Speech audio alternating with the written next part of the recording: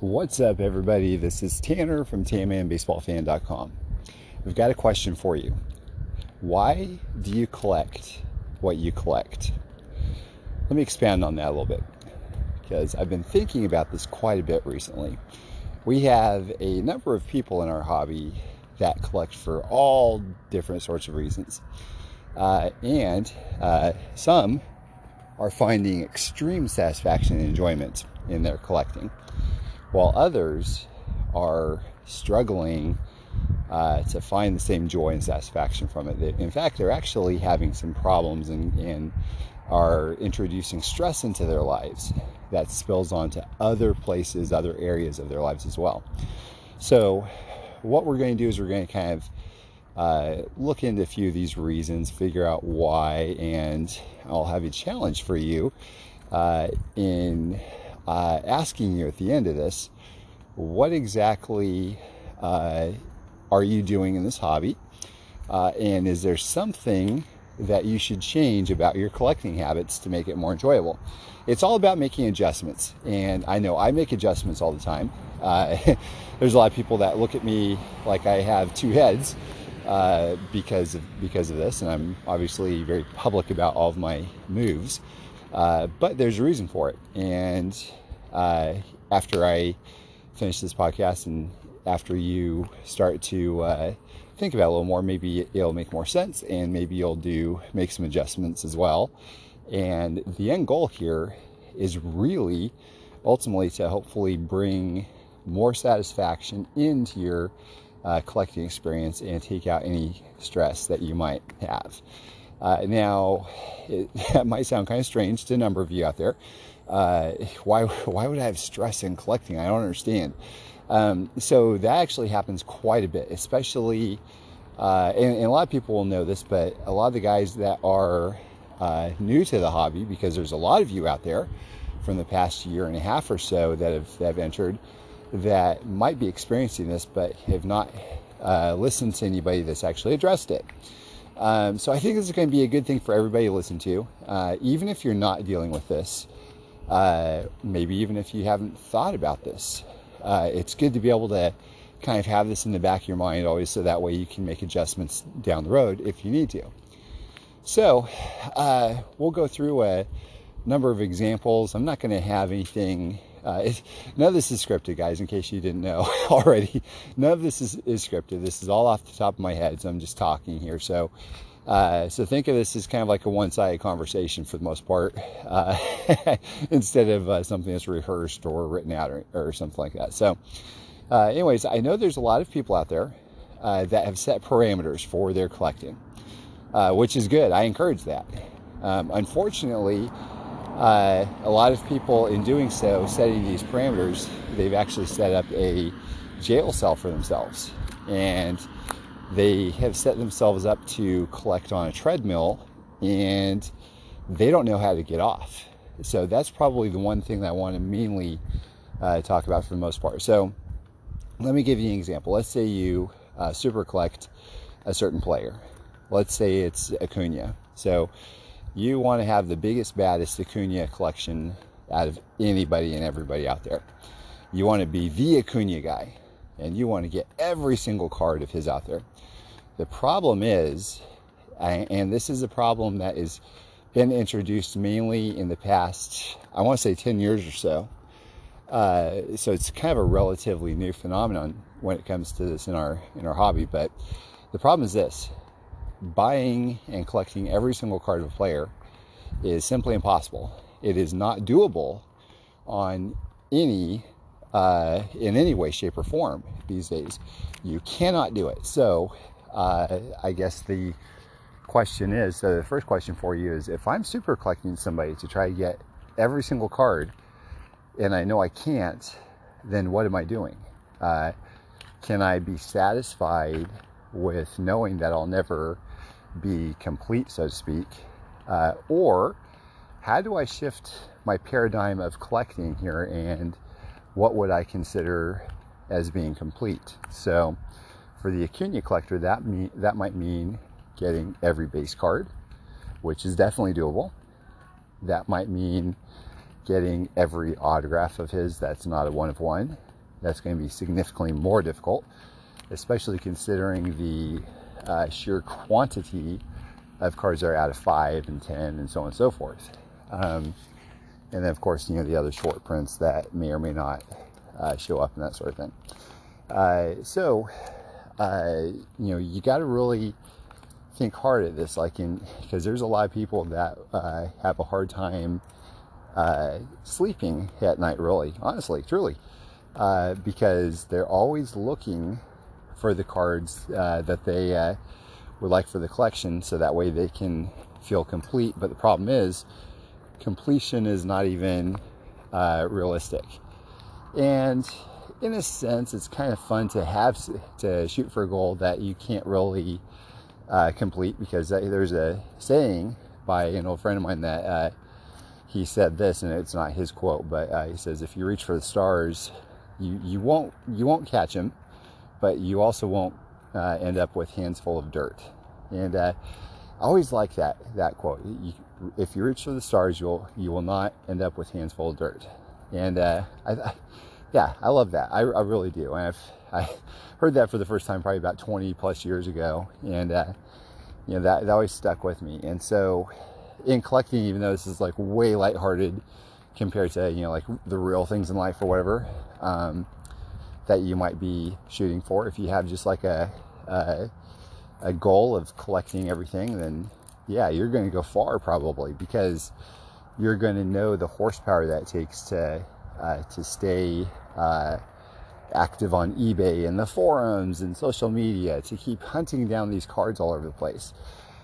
So the problem is, and this is kind of what I touched on a little while ago, is when you do this, you're going to garner a little bit of a following, and some people will root you on, and you may almost feel like you're on a treadmill in like a rat race of some sort, where you feel compelled to buy nearly every card that you put your eyes on that you don't have. So that's kind of a dangerous position to be in, because really at that point, what you're saying is my pocketbook is at the mercy of whatever the card companies print out. And that can be borderline scary. And I know that can be something where, you really got to be careful and, maybe reevaluate your parameters, your collecting parameters. And to a point where I know for me, if I set out a goal, I want to do everything I can to achieve it. So that means almost like if I do have for instance, for Super Collecting Canseco, if I have that again in me, I will want to go all in or nothing. And that's a very difficult place to be in. Now, keep in mind, I said Super Collecting Canseco, not Collecting Canseco, but Super Collecting Canseco. That's probably something that I probably should not have gone nearly as hard on back years ago, but that's just kind of how it was. And I almost felt, and I'm kind of trying to tell my story here a little bit in hopes of this helping others out here that are listening. But when I was doing this, I felt like kind of almost like a sense of responsibility to get these. And when you feel a sense of responsibility to make purchases, that's probably a red flag to back off. Same thing if you feel like you're buying cards where you're like, ugh, the card companies printed out or made some other cards. Ugh. If you ever feel like that, you probably that's probably another red flag that you need to take note of and say, okay, I should probably back off a little bit. And it's kind of funny because I think tonight I saw the first 5-star Cansecos for this year, and they're nice, but I just kind of laughed to myself because I was like, they're nice, not nice enough for me to really get one myself, because I'm just not interested in those. There's plenty of other Cansecos I'm really interested in. Those are not it. But I laughed to myself because I was thinking 3-4 years ago, I would have felt compelled and almost like as if it were a requirement to buy every single one of them, and go hard after the one of one, and feel like failure if I was unable to capture the one of one.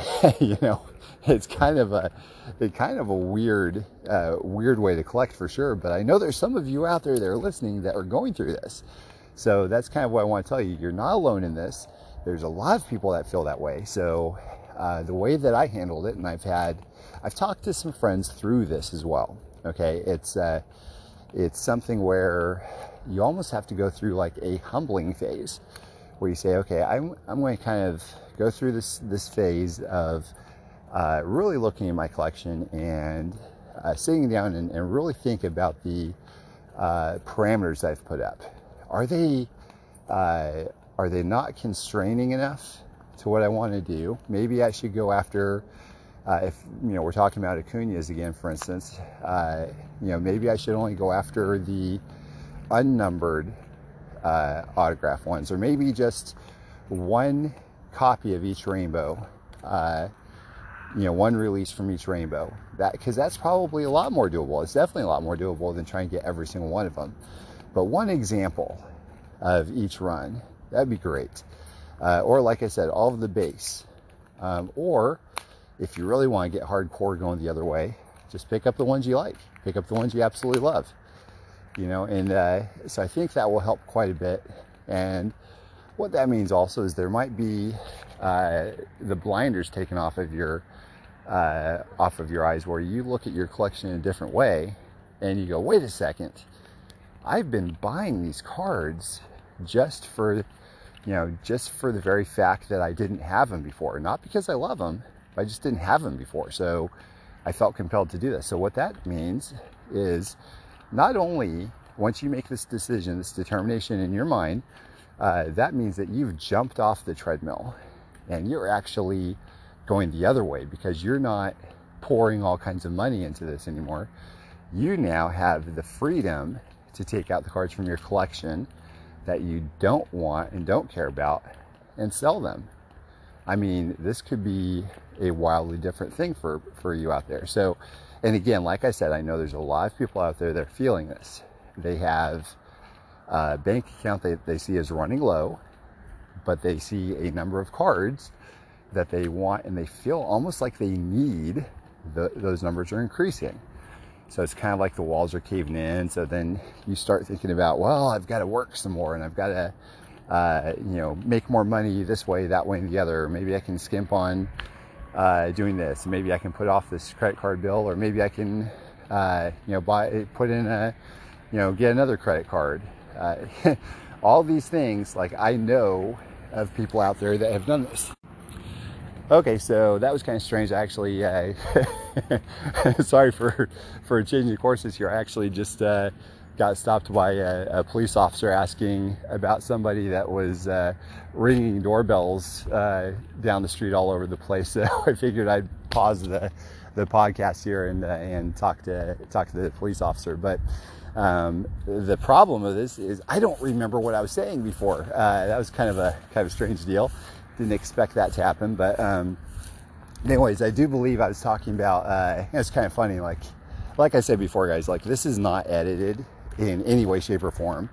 Like the other night when I ran into a dead cat that was halfway eaten in the road, I actually mentioned that on the podcast, because, like I said, this is not something that I go back home and edit or whatever. This is just kind of like a real-time deal. If you hear me trip, then you're gonna hear me holler because I hurt my shin or something. But anyway, so I'm going to try to track back of what I was saying here. So there's a lot of people out there that I know specifically that have had this problem in the past, and I've actually seen people deal with this very publicly, and this has actually hurt marriages where it broke them up publicly online. Like on Facebook, I've seen them go back and forth about this. My husband was lying about all of the cards that he was buying, and now we don't have money to pay the bills and all this. And really, that's a scary situation. So that is not the type of stress that this hobby should be bringing into your life. If it is, major red flag, and run the exact opposite way. That's not something that you want to do. So, like I was saying before, though, once you start changing your parameters of collecting to something that's realistic, that's enjoyable, and might I add that, I'll suggest this. I think that rule number one in collecting is to only include cards that you really love. There should be no such thing as, in my opinion, as a necessary evil. That is cards that you feel like you have to get just because you're trying to complete something else or whatever. I know that's kind of flies in the face of the people that collect sets and everything. So that's kind of the exception to the rule. But I do know that there were a lot of cards. As a former Conseco Super Collector, a bunch of these necessary evil cards to complete rainbow after rainbow after rainbow. And it's just like, Yeah, as a matter of fact, a little rabbit trail here for you. I was featured on the Topps website for my collection, and I remember pulling out all of these autographs for the first time. Like I used to just kind of put them in my boxes, like catalog them in order and everything, put them on the website and enjoy it that way. But this was the first time I took out all of my boxes of cards and laid out on the table rainbow after rainbow after rainbow. We're talking about, tons of 5-star, tribute, tier 1, Allen and Ginter, Gypsy Queen, Topps flagship, all of these cards, tech, it was impressive. But I remember stepping back and thinking, man, this doesn't really feel like ridiculously awesome. I basically see on the table in front of me 12 different cards, but just 10 or 15 different versions of each card. And none of them really kind of stood out from each other, except for maybe a little bit of a color change on the border or the foil or something. So that always stuck with me, where I felt just kind of a little disappointed after I laid them all out and started taking pictures. So the goal would be, I would say, is to move into collecting only stuff that makes you excited. At that point, like I said, if you can get to a point where you're thinking, you know what, this is going to be great if I only go after one of each run or just the cards I love, you're going to turn around and look at your collection as it is now and say, well, if I'm going after these, only these, then why would I keep all of these other rainbows I've been working on or that I have completed? Or at least many of them. So what that means is all of these days, a lot of you out there that have run into a financial situation that could be a struggle perhaps for you. And like I said, I have talked to many of these people, which is one of the main reasons I'm doing this podcast, because I sense there's a lot of others like them out there. You can start selling off the cards that you don't absolutely love in your collection. And guess what? You have gone from being stressed out about finances to having this big weight lifted off of your shoulders and extra money coming into you after you sell some of the cards that you've deemed are not worthy of your collection anymore.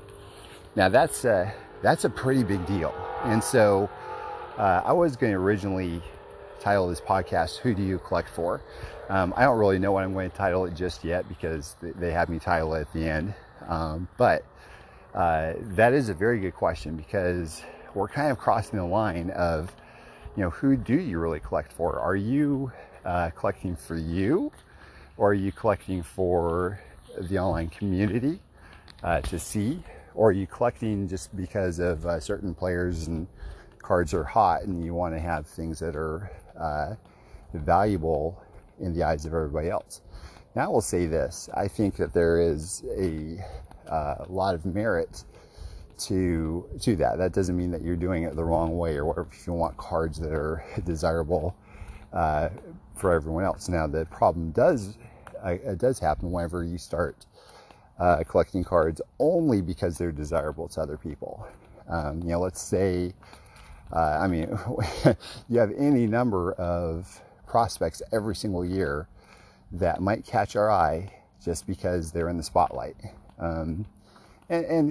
Listen, who doesn't want cards of hot players, right? It's exciting. That's why we a lot of times will open boxes of cards from Walmart or our card shop or online. We want to hit big cards of these of the next best thing. That's just kind of how it goes. But what happens is, if you don't have like an actual true love for this, your desire or interest in that card is only going to go as far as the public eye lets you. So I'll give you an example. Well, let's see, there's so many examples actually. You can think of any number of players in the past that were supposed to be the next best thing. Like I always go to, when I was growing up, it was like Todd Van Poppel. He was supposed to be like the next Nolan Ryan. Brian Taylor, another guy who was supposed to be like this amazing player that didn't really pan out. There's so many guys out there every single year. And we're always hoping for the next Mike Trout, right? That's just kind of how it goes. But I remember Yasiel Puig. He was a big deal for a long time, and his cards were on fire. And of course, they should have been. He was playing crazy good, like for that first year at least. It was just insane. But anyways, that's kind of one of the things that you want to ask yourself. Why am I collecting? Another thing is graded cards. I know that there's a lot of people out there that will buy PSA 10 cards of rookie cards from their childhood, because it's fun to have like a perfect copy of a card that they may have coveted as a kid. Nothing wrong with that. However, the question then becomes, do I really want to end up spending 10, 15, 20, 100 times more for a perfect copy than a raw copy that might look pretty darn good by itself?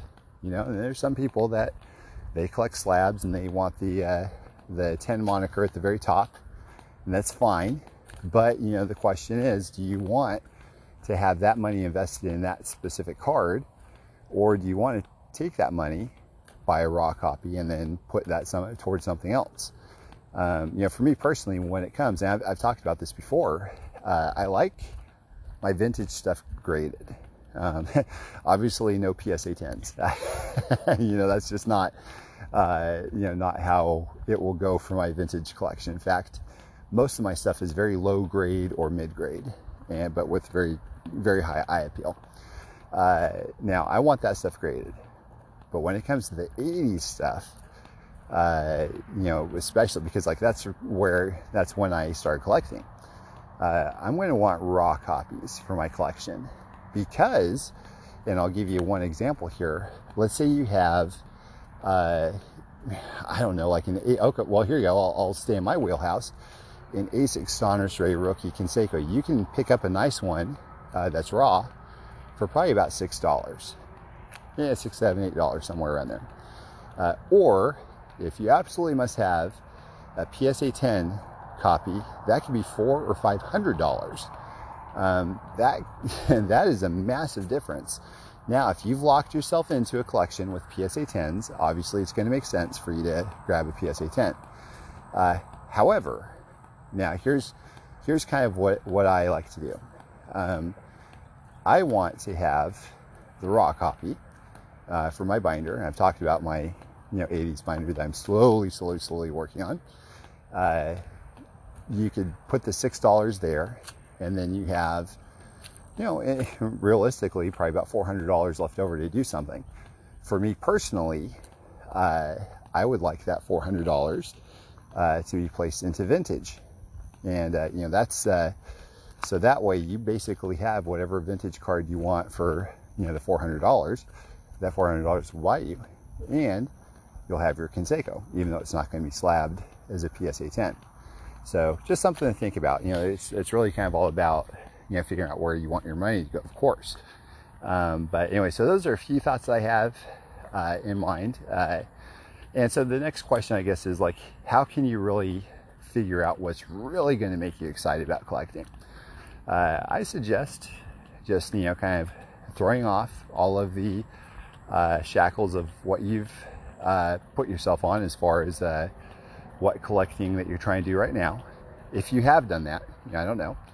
But if you have, just throw them off and just look on eBay, look on the forums, click around, just have a good time looking at other people's collections. There's no shortage of people out there that are that have taken pictures of their collections and they gush over it, myself included. And you can really get a feel for what's really out there, which is really kind of an exciting deal, because especially nowadays, like, I think people are really kind of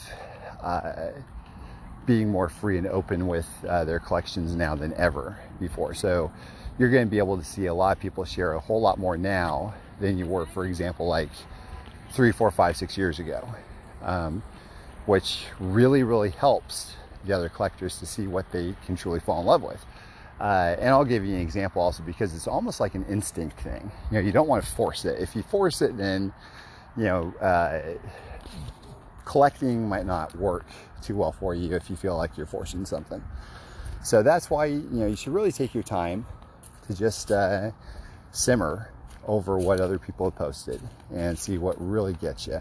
So here's an example, and this has nothing to do with cards, but this is kind of how I see it. It's kind of a nice little parallel. A number of years ago, Holly and I went to a storage unit auction. Years ago, they had all kinds of these TV shows of, these guys kind of going in there and, cowboy hats and big belt buckles and buying out entire storage units and, flipping them for big money. And so that was kind of all the rage back then. So I was thinking, man, that'd be kind of cool. I want to do that. So Holly and I went to one, and I told her, I said, I don't think we're going to buy any. I just want to stand here and I want to take a part of the atmosphere, like see how this feels, right? and so I want to just kind of get a good feel for how this goes. I don't think I'm going to bid on anything. I don't know anything. Why would I bid on something?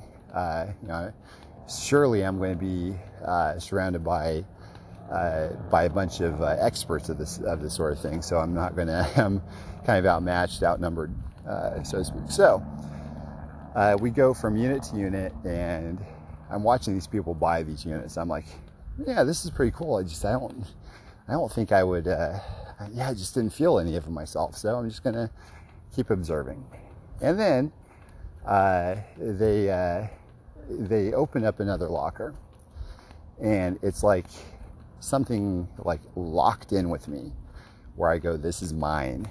And so I went from not having any desire, any interest. I had a lot of desire, I guess, but not any interest in winning a storage unit at all. But I looked at it and I go, I've got to win this. So I'm bidding. They say, we're going to start this at $25. And I go, 25. And then somebody said, 50. And I said, 75. And they said 100. And I said 125. And they said 200. I said 250. And so we kept going up. And I was like, just like a dog with a bone. I could not let it go. So I ended up winning it, I think for like $450.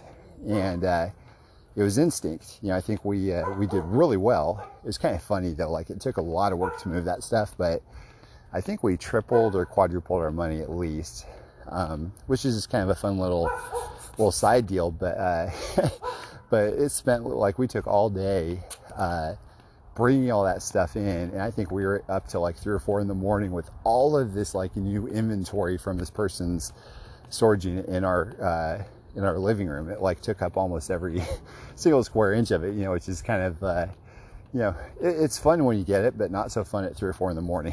So but it worked out pretty good. But the whole point of this though is that there was something that clicked, when I saw it. And that's what's going to happen a lot of times with cards. Like, something for me with these vintage cards, something clicked where I go, I want to be in the space. Something clicked with me when it came to Kinseiko cards, obviously. Years ago, I tried to like force feed myself into a certain collecting deal where I said, I'm going to collect Albert Pujols. I'm going to collect Mark McGwire. I'm going to collect Roger Clemens, Frank Thomas, Ken Griffey Jr., Ricky Henderson. Like, I had a group of guys I really liked, Dennis Eckersley, but I just never really had that click moment where I go, yes, this is it, until Canseco, and then from there, it was like, man, this is the coolest thing ever. I'm having a blast. And so I want that for you. I want you to have that click moment where you go, yes, this is it. But at the other side of things, I don't want you to live in this kind of perpetual prison of feeling like you have to buy something. And the name of the game is, you don't have to buy it. If you see something you don't have, you don't have to buy it. Don't worry about FOMO, the fear of missing out. If you aren't feeling that card, or you don't feel like you're financially ready to take the plunge on something, don't do it. Just don't do it. It is a much better life to be able to sleep well and not worry about bills than it is to this is kind of starting to sound like a simple living financial podcast, but I'm serious though, guys. Like, it's much better to be able to sleep well at night without any stress than having to be on this rat race of being on this perpetual treadmill of getting these cards just because you feel compelled, because you have to. You feel like you have to. So those are the red flags that you need to be aware of. Now, if you have to pause collecting as long as you need to reevaluate, because that's definitely a path you do not want to go down. But anyway, so that's all I have for you tonight. I hope that this helps you guys out there. That's my main hope. I really want some people to click with what I'm saying, so that way you can have, on one side of the spectrum, a very enjoyable journey in collecting, wherever when you really start collecting a certain, when you really start forming a PC, a personal collection, on that side. But on the other side, I want it to be something that you're not going to be stressed out about down the road. So I'm all about healthy collecting and collecting enjoyably till you see full contentment and satisfaction. And really enjoying the journey, and not putting off this enjoyment during the journey until you hit the destination. Because, as I said in a few podcasts, a podcast a while ago, it's about the journey. It's not about the destination. A lot of times we won't even hit the destination, and that's okay. That's okay. Priorities change and goals change, and that's perfectly fine. So just enjoy the journey, and I think you'll get the most you can out of this hobby. So thank you all for listening, and I hope you all have a great day.